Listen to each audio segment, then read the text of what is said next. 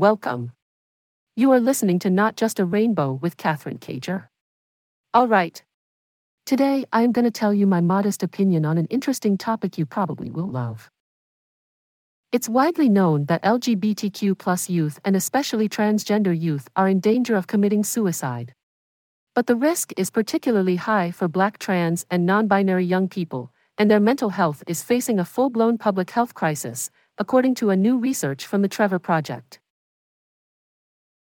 According to the Trevor Project's 2022 National Survey on LGBTQ youth mental health, a quarter of Black, transgender, and non-binary young people tried to take their own life in the past year. This finding is twice as high as what was reported for Black cisgender LGBTQ youth. The new research brief, titled Mental Health of Black, Transgender, and Non-Binary Young People, was released on Tuesday. Maishia Price, Director of Research Science at the Trevor Project, put it bluntly: the mental health of Black, transgender, and non-binary young people is a total disaster.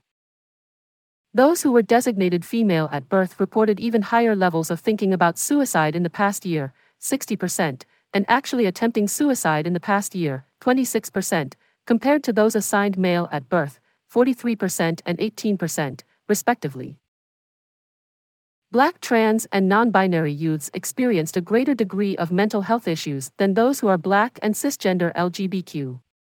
They were more likely to face discrimination, 77% versus 56%, physical violence, 40% versus 22%, attempts to change their orientation or gender identity, 68% versus 45%, and homelessness, 34% versus 24%. Price pointed out that Black, trans, and non-binary young people are particularly vulnerable due to the multiple marginalizations they experience, which leads to an elevated risk of suicide. In addition to the issues all young people face, Black, trans, and non-binary young people endure violence, discrimination, and homelessness at much higher levels than their cisgender LGBTQ peers. This data makes it clear that there needs to be an understanding of intersectionality to recognize the special challenges that come from being both Black and gender nonconforming. It's crucial that educators, adults who work with youth, and mental health professionals take action to make sure these young people feel seen, supported, and protected from the harm they often face. That's all. I hope you enjoy today's topic. Share my podcast with your friends and see you.